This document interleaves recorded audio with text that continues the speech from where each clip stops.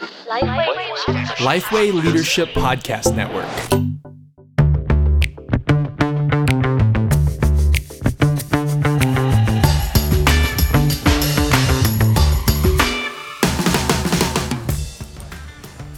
G'day, I'm Scott Sanders. I'm Jo Gibbs. I'm Derek Hanna. Welcome to The One Thing, a podcast designed to give you one solid practical ministry tip each week. And this week, we're again coming to you all the way from the Central Coast EV at the National Conference. It's multiple tips this week. Multiple tips, yeah. Yeah. Well, I feel like the episode we did yesterday, we actually didn't give a one thing. There were just so many things. We'll give two things today. But I do think we need to give... No, everyone's had so many one things this week. They don't Too need many a things. single thing Yeah, more. fair So today it's the too many things. But my job today is basically to help us walk through the last 24 hours of the National Conference. So we kicked off last night with really a celebration about what's been happening in established churches. So Reach Australia wants to see thousands of healthy, evangelistic, multiplying churches. And we heard from Ross Wilson at Southside and Pete Stedman from Norwest Anglican. Anything stick out for you in some of their reflections and their conversations? Oh, I'll take a swing at that one. Look, Pete's got an amazing team behind him, and Pete's done a remarkable job. The thing that stuck out for me about the interview with Pete is there is a humility, I think, to the people who are getting on stage at the moment, that I want to say. I appreciate the fact that God has done amazing things at Norwest. People have become Christians, a significant number at Norwest. People are being cared for and they're being grown. Look, so I would say I'm really thankful for what's happening at Norwest and for Pete and the team's work there. So I was encouraged last night hearing about Norwest. Jo? The thing that stuck out for me was in the context of that, talking about the impact of the development program for senior pastors and launching the team member development program. Yes. So actually, this is a pilot. Tell us about that, Jo. Yeah. So it's a pilot we're running in the second half of this year. We've seen it's unrealistic to expect that the senior pastor can do everything, go to the development program, come back with all of these great things that they want to implement and do that all themselves, but actually piloting a program where the members of the team, staff members, can come along, learn the framework, be developed as leaders, but actually work in partnership with the senior pastor to really supercharge their teams. And in some ways, that's what the conference is kind of about. We actually don't want you to come as a solo pastor by yourself. We want you to bring your wife. We want you to bring your team. We want you to bring your lay leaders and key leaders. And particularly when we push into an area, we actually want to bring people that are responsible for that area to come. Yeah. I would say as well, that is the power of people bringing their teams, that they're thinking together with this. And we're seeing that. Seeing Presbyterian churches bring their eldership and their leadership teams, Anglican churches, people taking entire weeks off to come to the conference so they can think through gospel ministry together in their church. That's a phenomenal commitment, but they're saying it's paying off. So it's great. But imagine that over the course of a year. Yeah. Like that. Conference is great, but imagine an ongoing development program with your team. Be great. Now, I might put a link in the show notes to Hurdy's talk, but I thought it was really helpful. You know, someone described it as a sort of a warm hug. But the aim was to encourage pastors who have been working hard. So if you, after a warm hug, listen to Hurdy's talk in the show notes. Okay, this morning, a whole bunch of stuff was happening. We had a plan of breakfast at 8 a.m. Again, highlight for me of that was just a whole bunch of people putting their hand up and saying, here's where we need a church planted. Here's where we need a church planted. But we quickly moved into workshops. Now, did you guys get a chance to get along to any workshops this morning? I didn't. Jo? I didn't either. Well, but just let me say, for those listening, that's one of the reasons why we have workshops in the morning, so that teams can actually take that time to scheme, dream, think, and plan. I did go to a workshop. You're a good person. So, Scott, tell us which workshop you went to. Well, one of the ones I went to, I actually went to 2 or 3, but the one that I was really interested in getting along to was Tim's Connection one, partly because it's one that I love going to all the time, but they had this cracker title this year, Beyond the Pathway, Unlocking the Full Potential of Integration and Connection. One of the things I find helpful about Tim, one is his humility. He's a very gifted guy, and he's created lots of really helpful systems and processes. But again, he just reminds you every year of the 2 or 3 things that you need to pay attention to. And I always go away with something new through a question that he's kind of prompted me in or thought about. But I think, again, the helpfulness of just thinking into church life as a pathway. Again, two other ones that I was encouraged to see. Mark Boyley, if you can.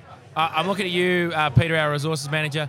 They had a whole bunch of really good PowerPoint slides, pictures, and decks. I'm thinking, I don't know how you do that in a podcast, because I couldn't describe some of the complexness of what went on with their everyone with their would love PowerPoints. to see you have a go at that, Scott, though. Yes. That'd be great. I'm going to put that one particularly in the show notes. And complexness is not a word, by the way. Well, Rory this morning, good segue into Roy's talk, said that language was kind of fluid, and it could mean whatever you Yeah, wanted. there's no language police. I'm So sorry, there there actually is. is. Well, speaking of someone, trained in that sort of stuff, I think it's called linguistics. No.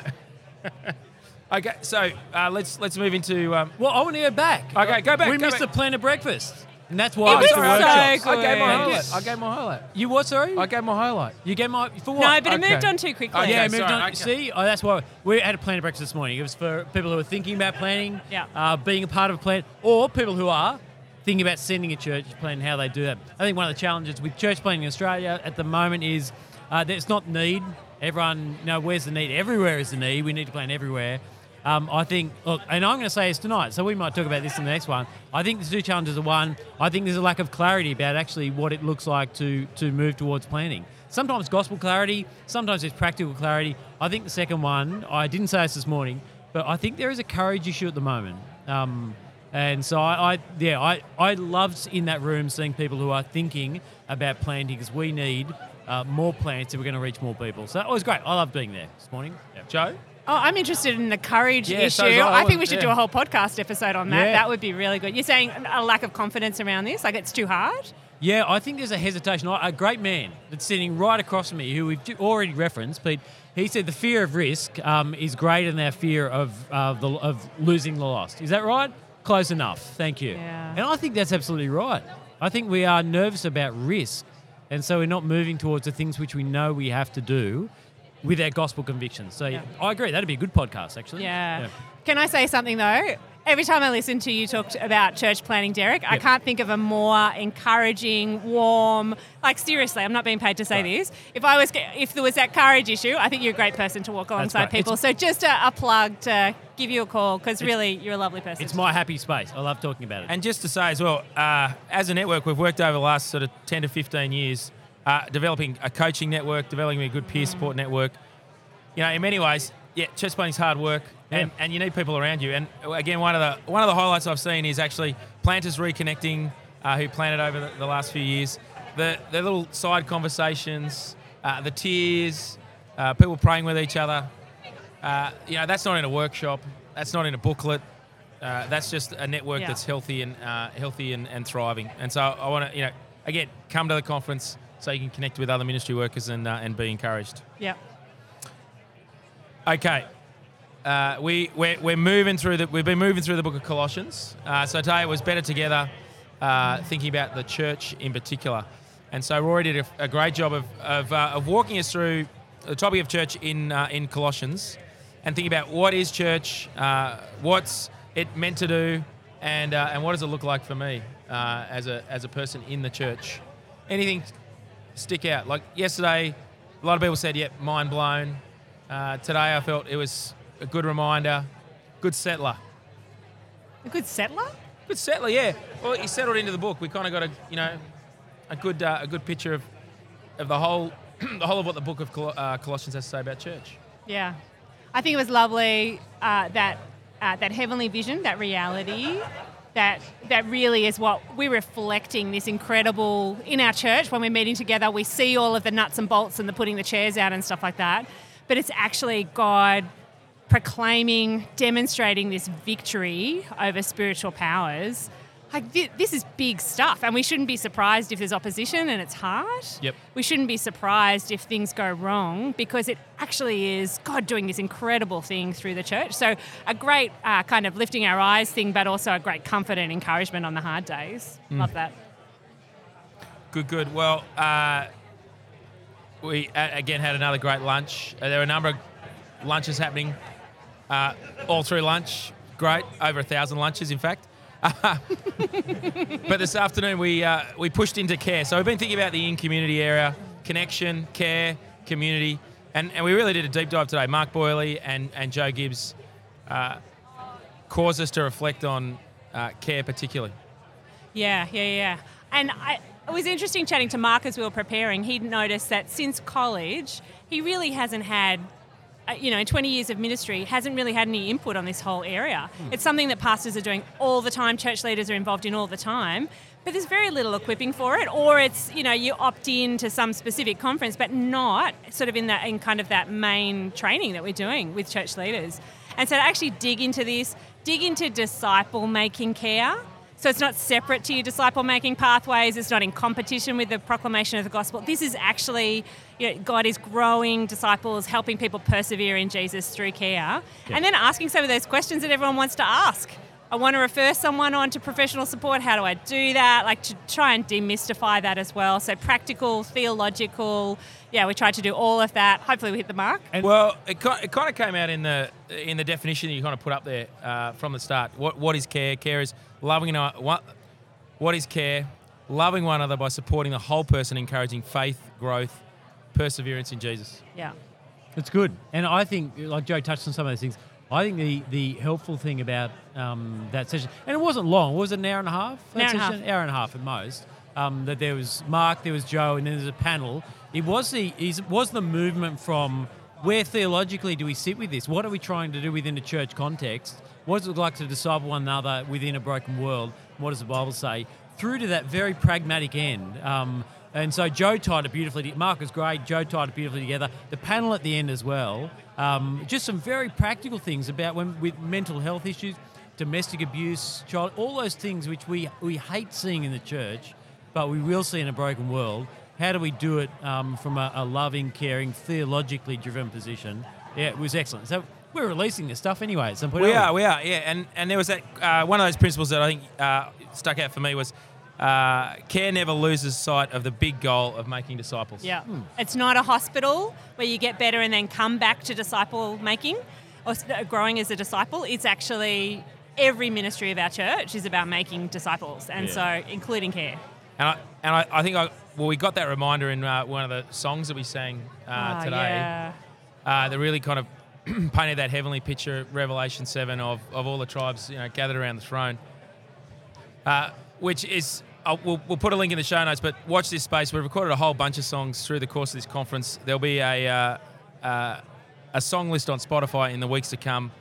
So if you've enjoyed singing some of these songs, then we'd love you to keep singing them and sharing in the church.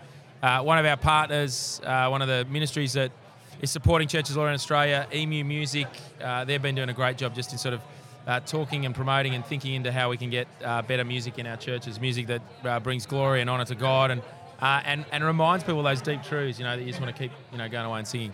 And can I say, singing at a conference every year, it's worth coming just for the singing. Yeah, it just is incredible, so encouraging. Yep. Understood. Agreed.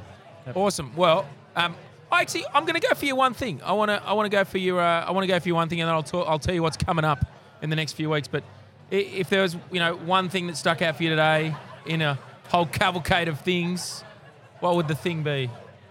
And I feel like I'm still going to get abstruseness from you, Derek. So you just ponder a little bit longer, and then I'll come for you one thing.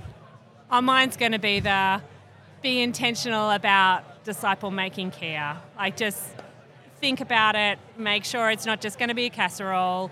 Make sure the Word of God, prayer, we're concerned about how people are growing as disciples of Jesus, persevering in Him. So take some time to be intentional about that. Don't just react to it. Yeah. Well, my one thing, if I can be so self-indulgent to talk about the planning breakfast. Every time we have that planning breakfast every year, I come away thinking, no, God has got this in hand.